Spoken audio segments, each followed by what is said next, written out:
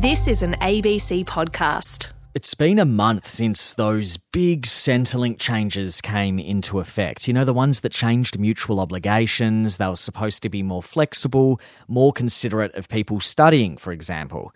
Well, guess what? Some students are not happy. They're saying the transition has been appalling, even just a few weeks in.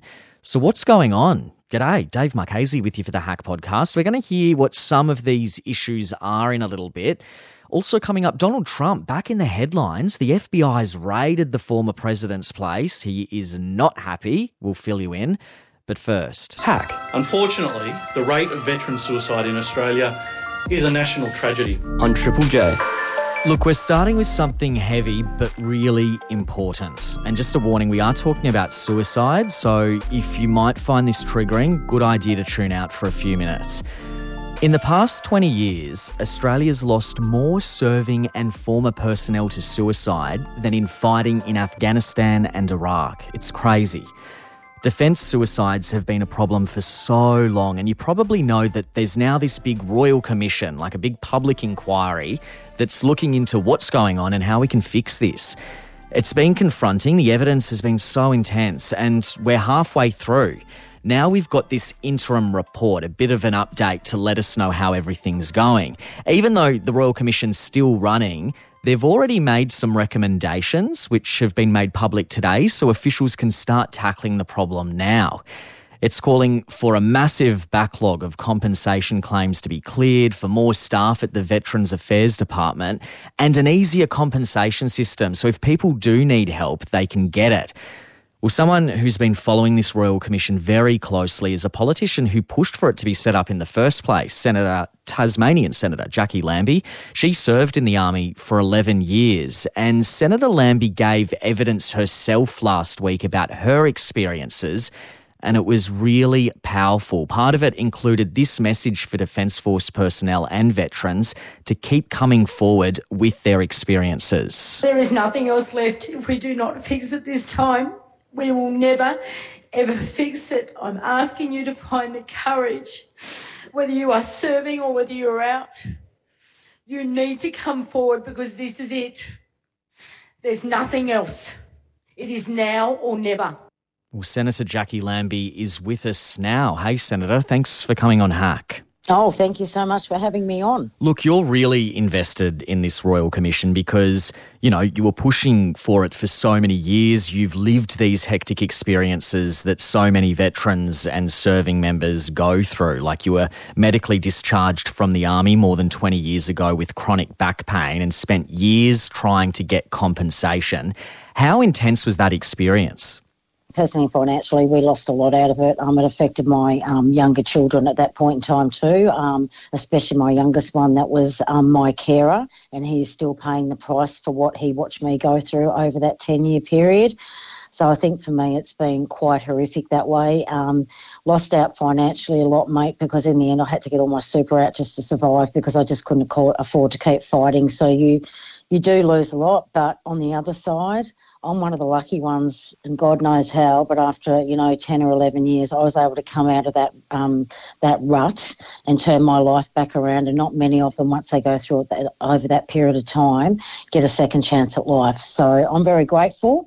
I still sit here and go, I don't know why God had to put me through that for 10 years, but it's certainly, when I look back now and see where we're at now and that we're at a Royal Commission, I say, maybe it was worth it, because I'm not sure that, unless you're in that centre in the middle of a piece of the pie there, that we would have ever been able to get that Royal Commission and hear their stories and make change. So, sometimes we pay the price for what we've been through, but if you can bring some goodness out of it later on, then I think I don't think you can ask for much more than that. Well, look, I know a lot of young Australians listening will have been through very similar experiences to you. Maybe they're going through it now. This Royal Commission hasn't wrapped up, though. Like, it's still going to keep travelling around the country, and we'll get a final report in a few years' time. But it's made these 13 recommendations that we've heard about today, and a lot of them are about making it easier for veterans to make claims, to simplify things. It's also given timelines for all of this to happen. What do you think of these recommendations? I think the recommendation's great. Two of the biggest issues that we've had, which they've hit straight up in that interim report, is just so your listeners understand out there, is when these guys are putting in claims for physical or psychological injuries, it's actually taking 2 years before it even gets to a delegate. That means that's the claims just to reach the desk. Now, when these people have not been able to work for 2 years and they're trying to deal with the pain that they're in, and that's now giving them, and they've got PTSD on top, and then they can't provide for their family, especially the men, right? Because the men have always see themselves as breadwinners. So when you reduce them to that, they don't see a will to keep going, and that's just bloody horrific. So they've already go through their physical and psychological injuries and trying to deal with them. You put that financial pressure on them for 2 to 4 years, you're asking for trouble. You know, this is when they start to give up, and it's really, really sad.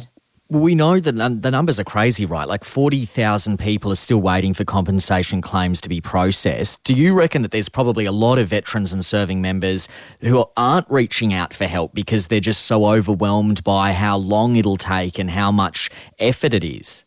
Look, they'll still keep putting in their claims. One of the biggest issues that we have, and I know they haven't mentioned it into the interim report, is that we have advocates out there that help us. So they're usually ex-serving members or national service people or the Vietnam veterans, and they help us with our claims. Well, unfortunately, because they have buggered, 9 years under the Liberal Party have absolutely wrote this side of it off. So us now, we're having to go and get legal representation, actually pay for it. That's one of the biggest issues we've got as well. So these people, these advocates, because it's now taking 2 years for a claim to get to a delegate, they can't get proficiency, so they can't move up to the next level. It's really, really sad where we're at right now after 9 years of the Liberal Party. And quite frankly, I'll be more than happy for Peter Dutton when he wants to come out and apologise for the mess they've made in the last 9 years, the amount of money they have spent on consultancy, the amount of reviews they've had and not action, hardly any of them, is absolutely disgusting. And he needs to be a big boy and come out and apologise to everybody who is serving and everybody who has served. Because quite frankly, 9 years under the Liberal Party finished us off. Well, as you say, the recommendations step forward, obviously some positive things that you're seeing there, but a lot of these recommendations have already been made in the past, right? But there's not been action. Are you worried that that's going to happen again, that the government will look at this and say, yes, we recognise it, but not do much about it?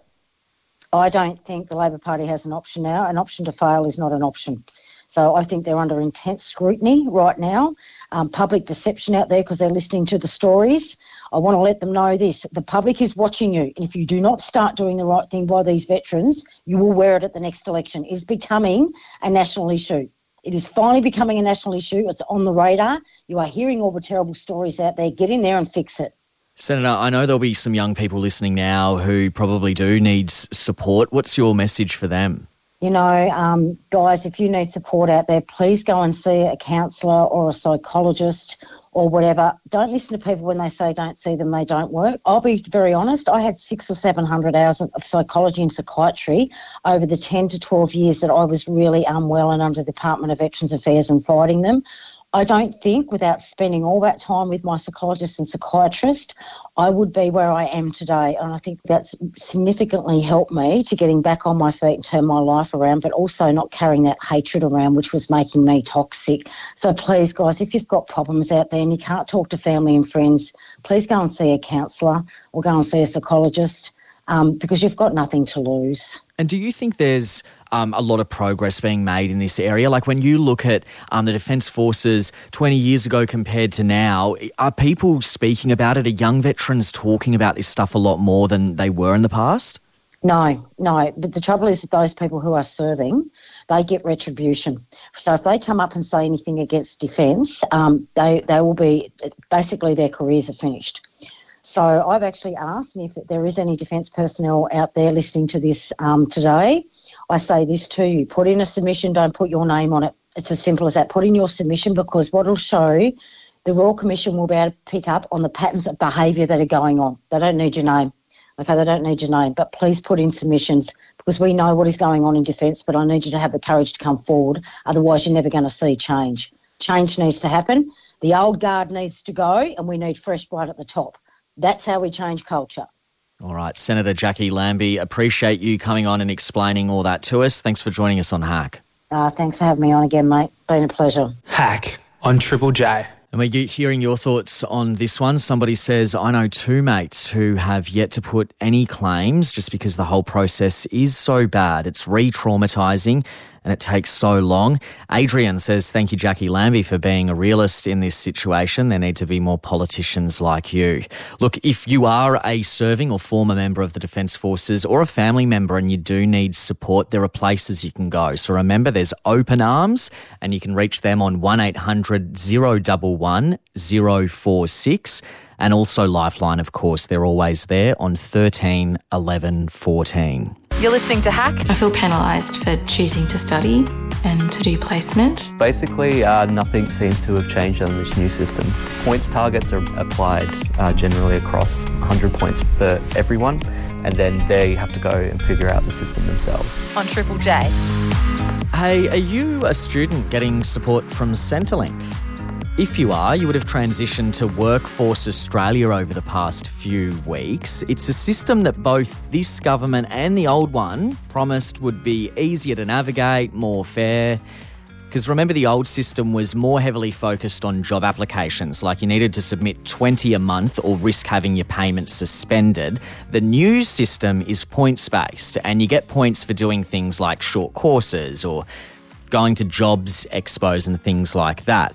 But already the complaints are rolling in. Some young people are saying the transition's not been handled well at all. They're struggling to meet the points criteria, especially students. I want to know, is that your experience? How are you finding this new system? I'm keen to know. 1300 0555 36. You can message in as well. 0439 757 555. Already got comments coming through. Somebody says, I'm studying both at university and with some private enterprise things. What's been clear in the implementation of the new program is that the people making the assessments, the employment agencies, they themselves don't know what they're supposed to be doing. Well, Kristen O'Connell, is with the Anti-Poverty Centre. It's a group of advocates and researchers that looks into poverty, disadvantage, unemployment in Australia. And Kristen's with us now. G'day. Thanks so much for joining us on Hack. Yeah, hi. Thanks for having me, Dave. And also, we're all on welfare payments ourselves too. Oh, right. Okay. So you guys are looking into this, but you have like real lived experience of it as well. Are you hearing a lot of complaints about this new system? We have been hearing unending complaints from before it even started, actually. People were having problems before the rollout with changes that were being put in place before 1 July. So, yeah, it's been a really terrible rollout. Unfortunately, we made some very dire predictions about what we thought would happen, and our worst fears have all been realised. So it's been a real disaster for folks, and there's a lot of distress out there. So, Kristen, what are the biggest concerns that you've been hearing? Well, you've just touched on one there with someone who's studying, and we have heard from quite a few people who are doing university degrees, and it's a pretty awful policy that if you're studying something that takes longer than a year, that you're not going to get any points for that study. So, you know, you're only allowed to do the low-level courses if you're poor, and if you have any ambitions beyond that, you're going to have to go and do 100 points without any of your study counting. So that's a big problem. People trying to juggle that with work commitments.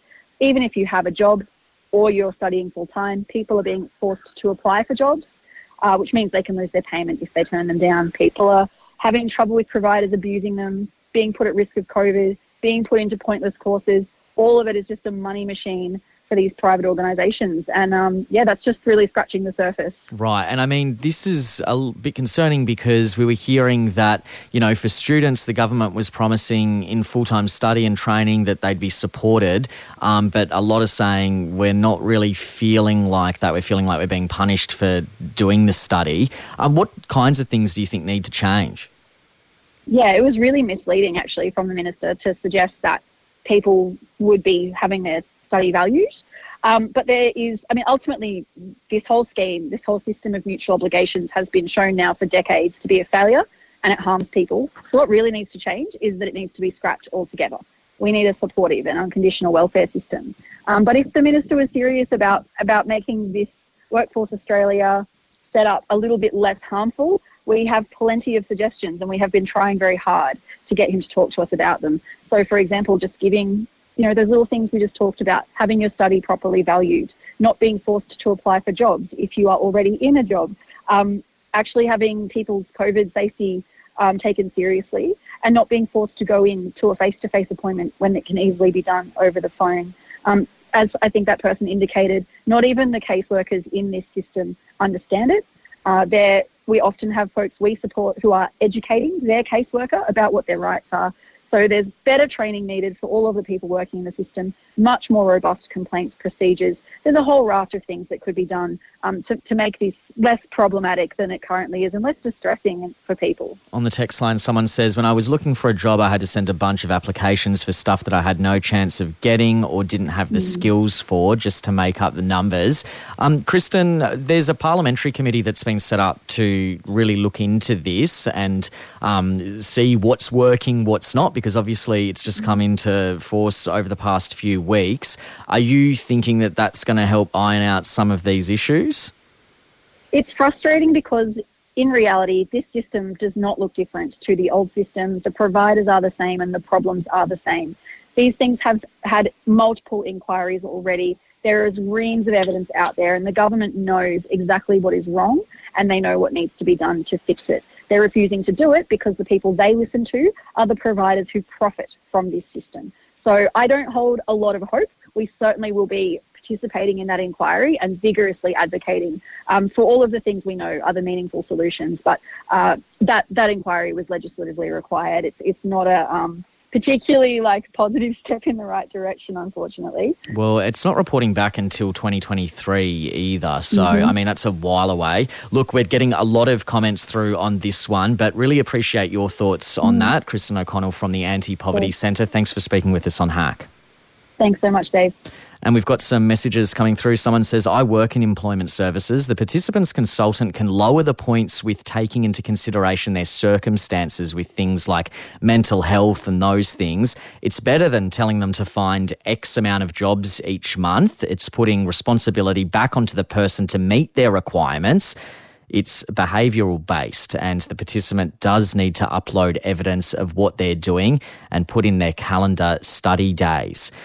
So many comments coming through on that one. We're going to keep on it. And the Employment Minister, Tony Burke, said last week that the government's going to keep looking into the implementation of Workforce Australia, see what's working, what's not, explore the needs for reform. So I'm sure we'll be speaking to the Minister soon on that one as well.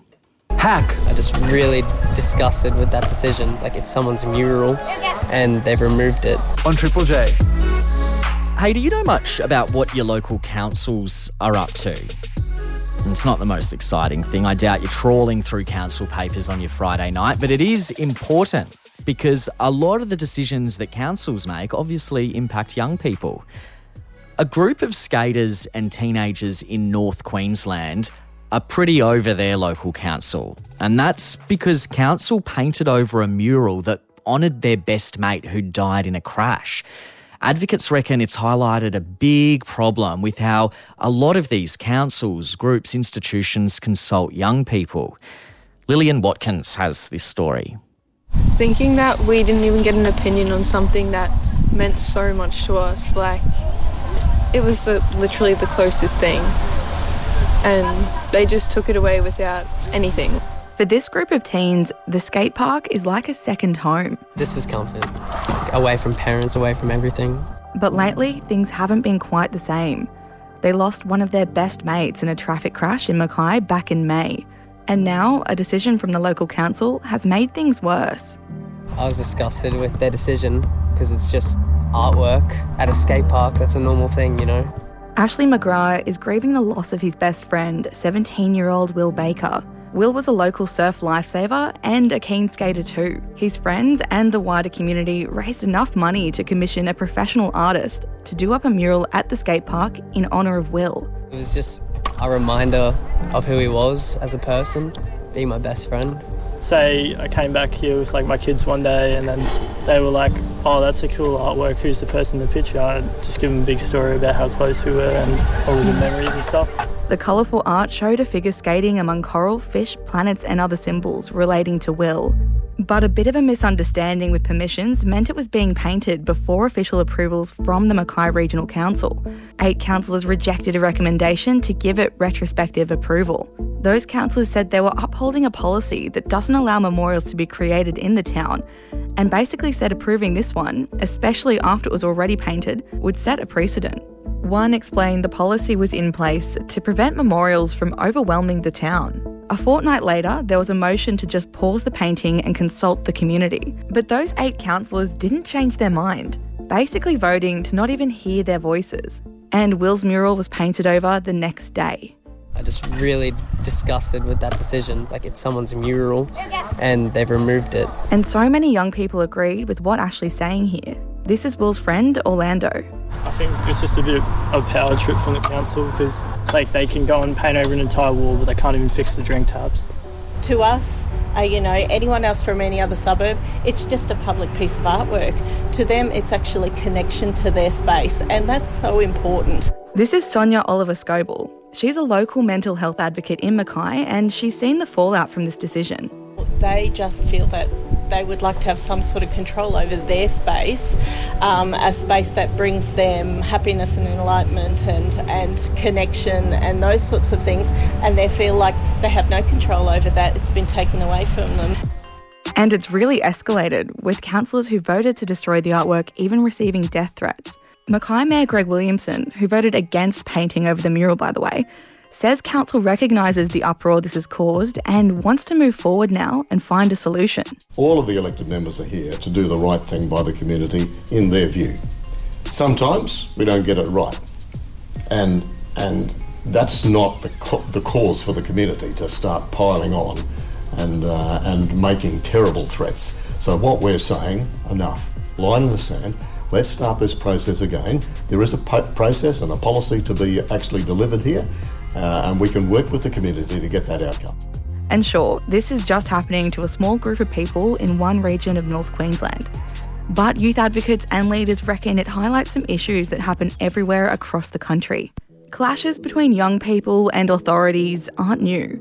But how can these institutions go about improving things? Well, it's something 18-year-old Mikhail Tesfamariam is super passionate about. I don't see how else young people could engage with the state government if the state government doesn't reach out to them first. They have the resources we don't, so I appreciate that they take the initiative to come to us. Mikhail lives in Coffs Harbour in New South Wales. She's part of a regional youth task force that helps take young people's concerns in her area to the government. So with different areas having different challenges across New South Wales, the task force is made up of 18 young people from different regions. And she says bodies like that can play a really important and useful role in governments. I've seen it happen live when one of my fellow members is talking to the Minister for Regional Youth and they plan to initiate a new project, for example. That happened on the first day of our first meeting.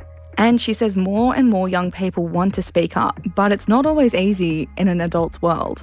It's certainly a daunting process, putting your hand up to, lead your fellow youth or even just give feedback to government officials. I think inviting young people to attend regular meetings or be a part of very professional processes, it can be a hard sell to a lot of young people. So I think it's important to think about what aspects of the program you want youth to be engaged in. Hack on Triple J. Lillian Watkins, that story there. Thanks, Lillian. And yeah, so many really, really inspiring young people who are standing up and getting their voices out there. We're hearing from some people on the text line who've got a fair bit to say about their local councils. It's important that we talk about, youth advocacy and stuff, especially this week, because it's actually International Youth Day tomorrow. So it's a pretty big time to be talking about these things. Hack. Nothing like this has ever happened to a president of the United States before. On Triple J. Hey, how's your week going? Has it been pretty busy? Because someone's had a very intense week. The former US President Donald Trump, he's been investigated from all angles. His place has been raided by FBI agents. What is happening? There's so much going on. And Donald Trump's always in the headlines, so it's easy to kind of miss stuff and get confused. I'm confused. Let's get the rundown from someone who knows. Dr. Emma Shortis is our US politics expert. She's with the Social and Global Studies Centre at RMIT. Hey, Emma, good to have you back on Hack. Hey, Dave, thanks for having me. Always so much going on with Donald Trump, right? He's making headlines another day, of course, as always. What's happening at the moment? Why was his property raided, first of all? Yeah, for sure. Look, there's always so much going on, but there have been like two major developments this week. The first one is exactly as you said, the FBI raided his Florida property at Mar-a-Lago, looking for classified documents and presidential records that they think he took out of the White House, which if he did would break the law. So the FBI was looking to recover those documents.